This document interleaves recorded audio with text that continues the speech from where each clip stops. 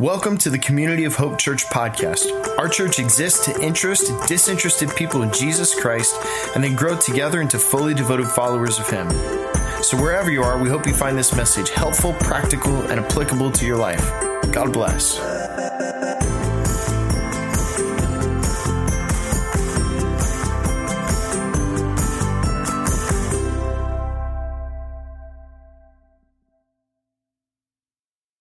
Well, hello, Community of Hope family. I want to welcome everybody, especially those who are guests this weekend. We're so glad to have you. Happy Memorial Day weekend. It's good to have you with us. It's good to be together in worship. If this is how we have to be in worship, we're delighted to have you with us.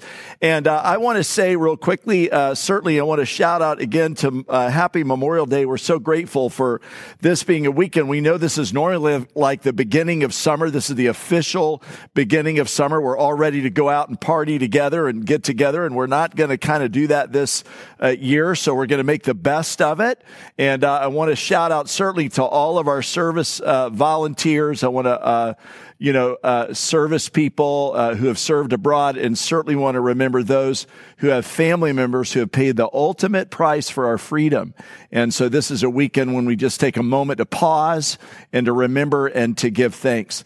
This is also a time, too, when we're shouting out to those who are serving our community in profound ways right now. And we always think of that with respect to our nurses and our doctors. This continues to be a time when they are on the front line. And so wherever you are, we're going to shout out to you that way and just share with you prayers and know that we love you guys in this time.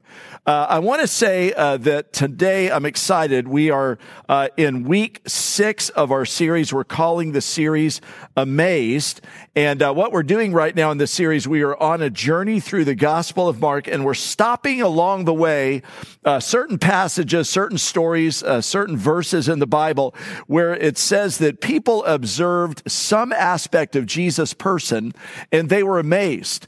And so it might have been his character, it might have been his prayers, it might have been his teaching, it might have been the way he forgave people, it might have been his miracles, but some aspect of Jesus' person, and they were amazed. And what we're doing in those passages, we're looking at those passages, we're learning together and growing in our faith as a result of this. And I've been excited to be a part of this series. And so today what we're going to do, we're going to take a look at Mark chapter 10, and we're going to look at how people were amazed at eternity. And frankly, they were amazed at what Jesus said about eternity.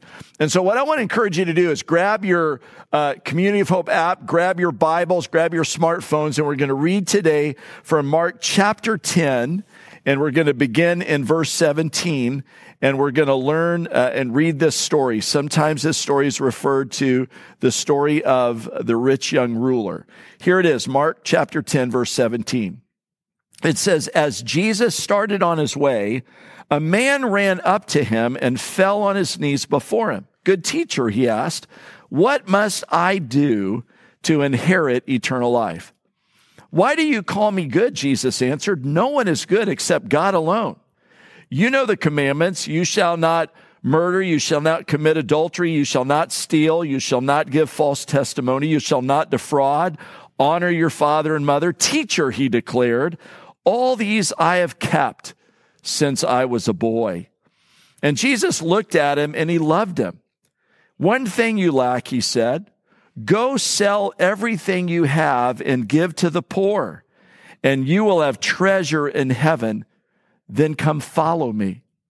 Now at this, the man's face fell and he went away sad because he had great wealth.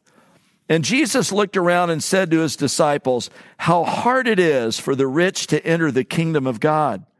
And the disciples were amazed, there it is, at his words. But Jesus said again, children, how hard it is to enter the kingdom of God. It is easier for a camel to go through the eye of a needle than for someone who is rich to enter the kingdom of God.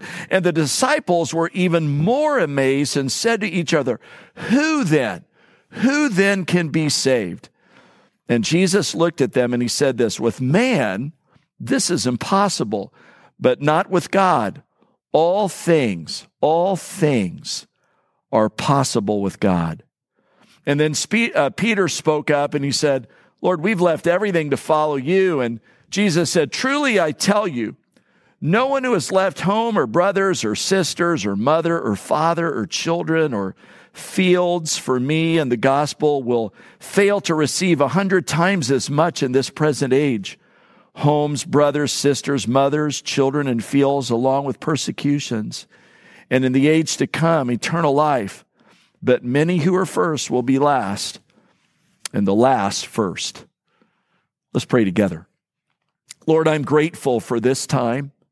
I'm grateful that even in the midst of what we are traveling together through as a world in this pandemic, that, Lord, we have this space and this moment to be gathered together, even online, and worship you and learn from you.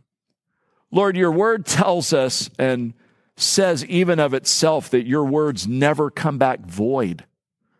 And so, God, I pray right now in the power of your Holy Spirit that you would meet with us here and that you would use my attempt to communicate, Lord, these eternal truths, that somewhere in the midst of what I'm trying to say, that, Lord God, you will touch this by the power of your Spirit and it will bring life to those who listen and to those who receive. So, Lord, in this space, will you do what only you can do? We're going to listen, and we invite you to speak. For we pray together in the name of Jesus, and everyone said, amen. Well, this is a fascinating story. And I think it's really fascinating because I think, honestly, we can learn a lot from all of the ordinary garden variety conversations in the scriptures that Jesus has with people. And a lot of times, over and over again, when Jesus encounters someone and they ask a question or there's some narrative or some story that unfolds, a lot of times if we take just a moment and pause and we look deeply into that, we can learn some things about God and about how the world works and about our relationship with our Heavenly Father that aren't just, there to see, but they're there to understand and to help us in our faith as we grow together as followers. And this is certainly one of those stories. Sometimes, as I've mentioned, this is sometimes referred to as the story of the rich young ruler. And I think because it is often termed or identified as the story of the rich young ruler, I think sometimes it's often misunderstood. And the reason I think it's misunderstood is that because the story would, or the title of the story would make us believe sometimes that what Jesus was trying to say here in this moment and in this story is that he didn't like rich people, or that rich people don't go to heaven, or God has this thing against money, or all these kind of things. And here's what I want to say. None of that is really true. But what is true, and what I want to talk about this morning, is that this is most certainly a conversation about eternal life. And what Jesus is addressing is this man's struggle and what stood in between God in heaven and this man in terms of his life. And a lot of times this is what Jesus will do. If you read the New Testament and you read through the Gospels, you'll often find in these little conversations that Jesus has with people that he will point out their particular issue. And so as we're reading the story today, and as we're trying to connect in the story, here's what I want to tell you. This story, this might not be your issue, but really what we want to uncover in this moment is simply this. What is, or do you have anything that stands between you in terms of your connection with God? This is a conversation about eternity. And this is why we know it is. It happens right in verse 17 in Mark chapter 10. And the man says to Jesus simply this question: what must I do to inherit eternal life? Now, this is a great question. I mean, this is an important question. I was reading not too long ago about even those who claim to be atheists. When they have a near-death experience, many of them will pray. And here's what I think about that. I think a lot of times that circling around in the back of our mind, in the back of our heart, is this conversation about eternity. What is on the other side of eternity? And if there is an eternity, will we get to be a part of it? I was listening to the radio the other day as I was driving around in my truck going nowhere because we can't go anywhere, but I was on a drive. And as I was driving around, Kenny Chesney came on, and the song that right now is pretty popular that he sings, here's the title, Everybody Wants to Go to Heaven, but Nobody Wants to Go Now. And so this is a popular question. And so what I want to do is I want to take a moment and I want to go right at this question and answer this question. Lord, what do I have to do to inherit eternal life? And whenever I think about this, I want to zoom out and I want to take just a moment and connect this question and this story in Mark chapter 10 over to the grand sweep of Scripture. Last year, I think it was, we did a series in our church, and we called the series Long Story Short. We had a lot of great comments about that. You can go back and look up that series on our web.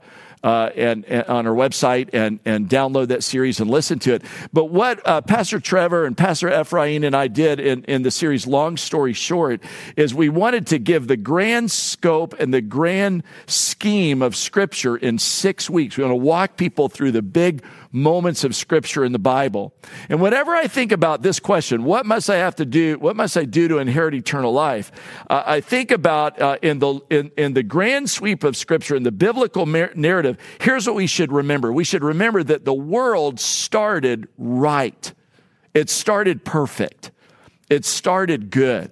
In fact, if you go all the way back and you begin in Genesis chapter 1, you find this wonderful passage of Scripture. I think it's in Genesis chapter 1, verse 26, where God says, let us make man, let us create humankind in our image. And we know that that's a story about the Trinity. We also know that it's a story that God is saying in that moment that there's something unique about humanity. And then we get over to Genesis chapter 2, and God carries out exactly what he said he was going to do. And we have this wonderful passage in Genesis chapter 2 where the Bible says that God breathed into man the breath of life, and man became a living being. And you've heard me say before that in that moment, scholars believe that God breathed a sense of himself into Adam's lungs. And so we know that in the grand sweep of creation, when God would create something and he would take a step back and he would look at that creation, he would call it good. But when he created humankind, the Bible says he took a step back and he looked at that creation and he said, behold, it is very good.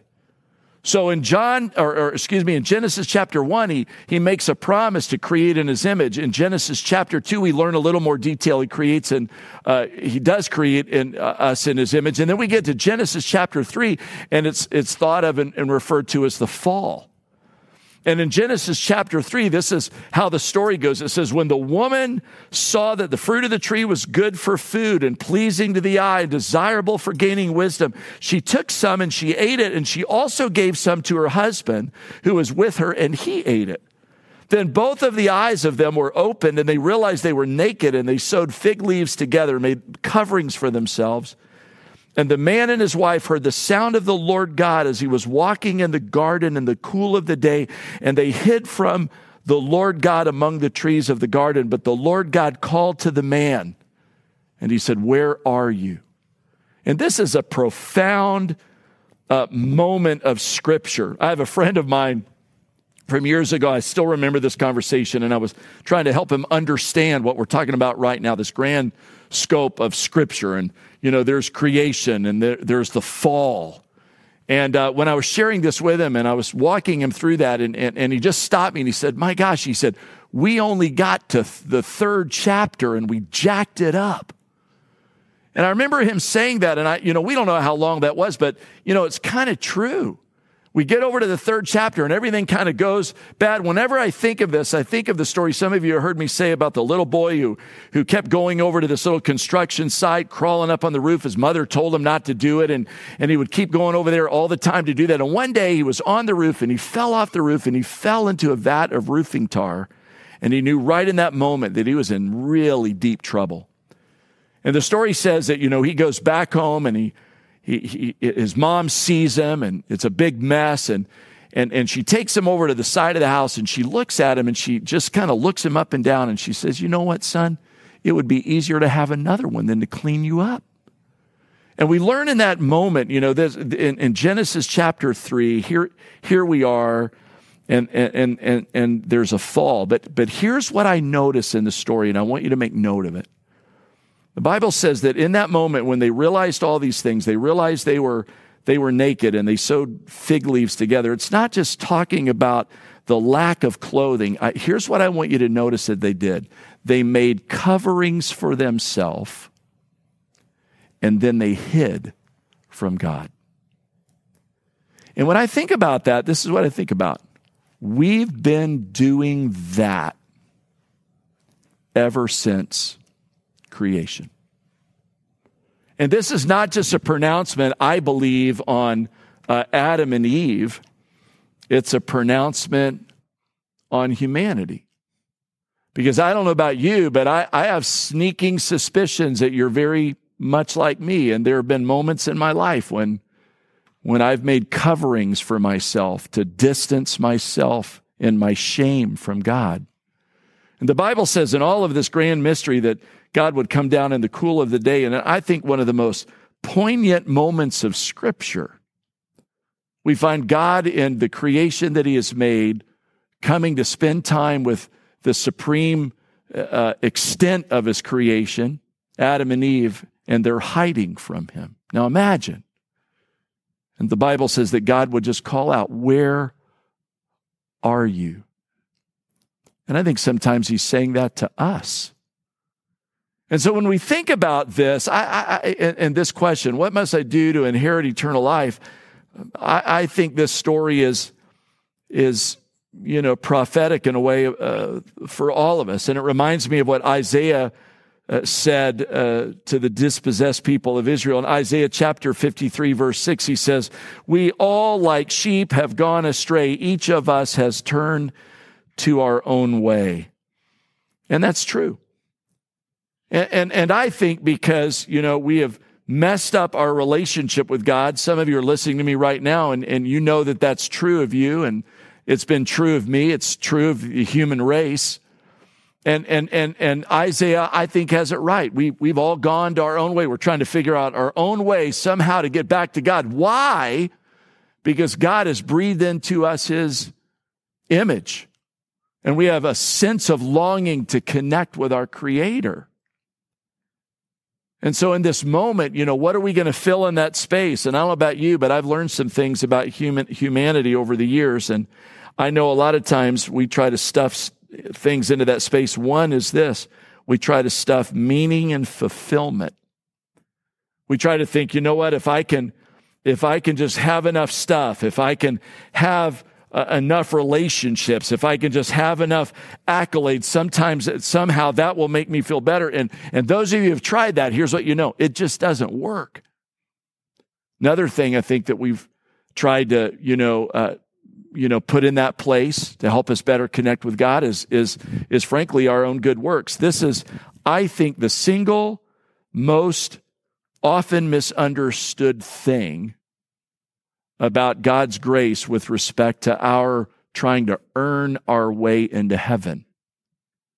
And we somehow feel like there's this grand scale somehow in heaven. And if I can just somehow, if my good outweighs my bad, then that'll help me. That'll bridge the gap. And then I will be able to gain eternal life. And when you try that, it's just like getting on a treadmill that never ends. And then you got to figure out, I'm better than this person, but I'm not as good as this person. It just becomes this endless, hopeless cycle. But that's what we try.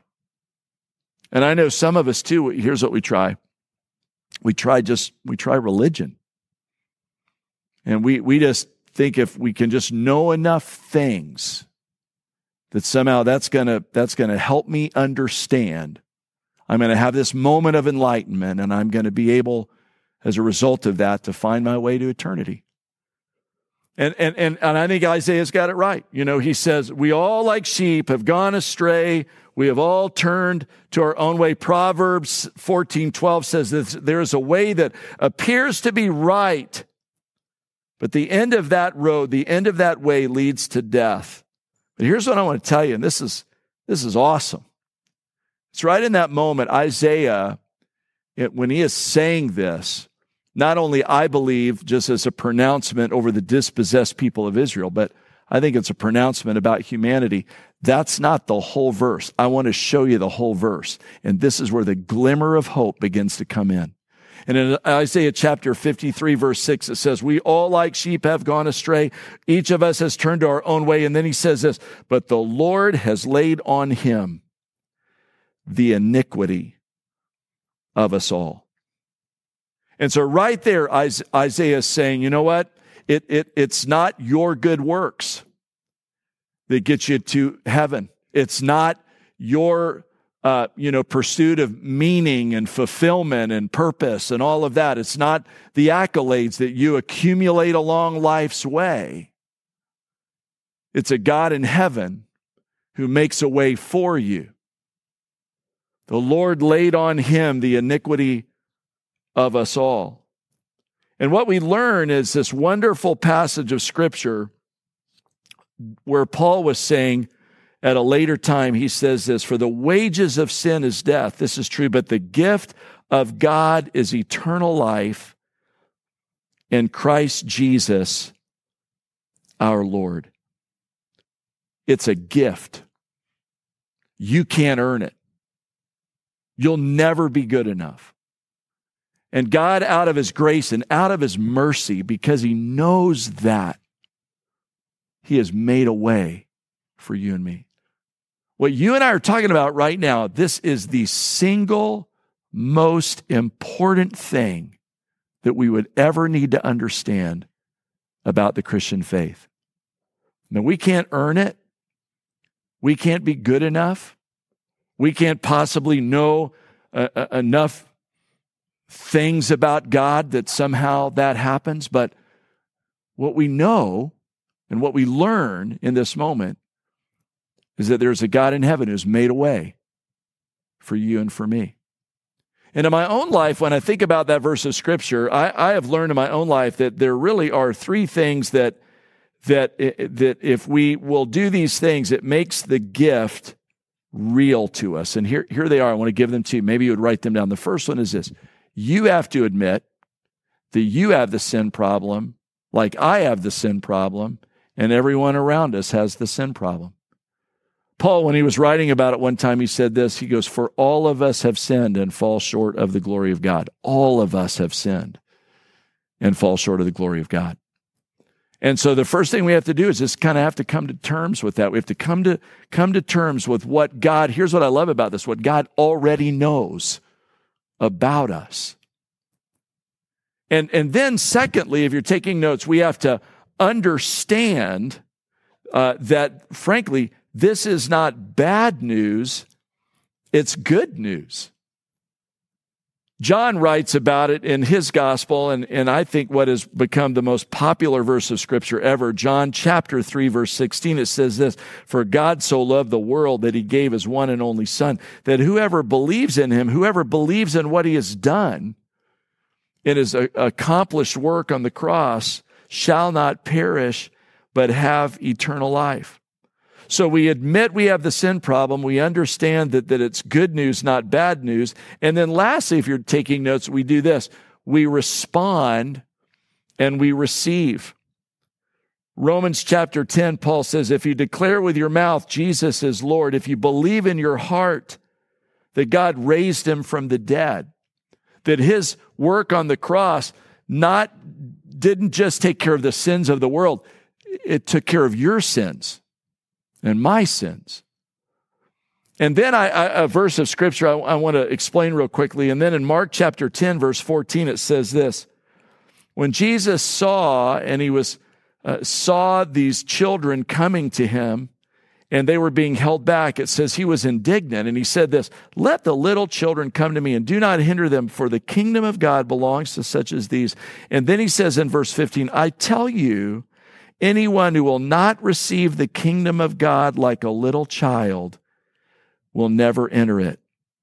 And he took the children in his arms, placed them in his hands on them, and he blessed them. Now, here's what I want to tell you, what's interesting. Anytime in the gospel you see the story of the rich young ruler, you know what immediately precedes it? The story of Jesus' encounter with the children. They're connected at every time. It's as though the gospel writers, it's as though the Holy Spirit would want you and I to know that if we're gonna, figure out actually how we do get to heaven, we become like little children and we just open our heart and we say, Lord, that's the way. I don't need another way. You are the way. You're the truth. You're the life. And so here's what I want to do right now on this Memorial Day weekend. I mean, for us to take just a moment and memorialize and remember what Jesus has done for you. And I want to just say to you right now from my heart, I'm praying that you will not let this just be another streamed service, that this will be just another weekend. This will be another little thing you'll do. Some of us have knocked around church for a long time, but you've never, ever transferred your trust from your good works, from your, vain attempts to earn God's favor into the wonderful richness of His grace given to you. And so I want to invite you, if you've never invited Jesus Christ to be your personal Lord and Savior, that you'd do it today. And I want to pray for you, and maybe just in the quietness of your heart, maybe if you're sitting with a group of people, and even for those of you who are sitting with a group of people, some of you have done it, some of you never do it. Why don't we just all do it together and just take a moment and thank the Lord for His mercy extended to you so that you can know Him, that your sins can be forgiven, and that you won't ever have to worry anymore about the question, Lord, what do I have to do to earn eternal life? And here's what you do. You admit, you realize it's good news, and then what you do is you receive forgiveness for your sins. Let's pray. Lord, I'm thankful for this space. I'm thankful for this time. And I'm thankful for these eternal truths that we're talking about. And Lord, this doesn't need to be religious. It doesn't need to be weird. It's just a space, God, when many of us want to come to you, some for the very, very first time, some, again, just with hearts filled with gratitude. And we say in this space, Lord, we remember what you have done, and we remember that you've done it for us. And that Paul wrote that while we were still yet sinners, Christ died for us. And so, God, I just pray for all my friends, especially those listening right now that have never invited you into their heart, have never invited you to forgive their sins. I pray that you would hear their prayers as they pray with me in their heart. Lord Jesus Christ, thank you for your mercy. Thank you that I don't have to live in the tyranny of trying to earn my salvation. But because you're a good God, a graceful God, a forgiving God, you have chosen in all of your mystery of grace to go first, to make a way for me. And so right now, Lord, right now, would you come into my heart? Would you forgive my sins? Would you establish your presence in my life in first position? Be my Lord. Be my leader. Be my forgiver. Be my friend. Thank you for dying for me so that I can go to heaven and live with you. This I pray in Jesus' name. Amen. Now, I want to tell you something. The Bible says that if you've prayed that for the first time, this incredible thing happens. Kind of mysterious, but incredible. The Bible teachers, writers tell us that God writes your name down in a book in eternity that he will remember you and remember this moment. And this is a moment where you have crossed over from death to life. Now that is a Memorial Day weekend to remember. And if you've done this for the first time, here's what I want to ask you to do. I want to ask you to text the word NEXT to the number that we're going to put on the screen. And what we want to do is we want to connect with you and help you grow in your faith and help you grow in the decision you have just made. And if you're like me and you've prayed that prayer a long time ago and maybe you just prayed it right now just out of a sense of gratitude, isn't it good to just be reminded that we can get off the treadmill and the tyranny of religious pursuit and get to know the King of Kings and the Lord of Lords, because he's real and he loves us? This is what we believe. This is what we teach. I want to thank you for listening today. I pray that God will bless your life in this time, that you'll grow in your faith. Stay connected to us in this time. We're praying for you. God bless you. We'll see you right here next weekend.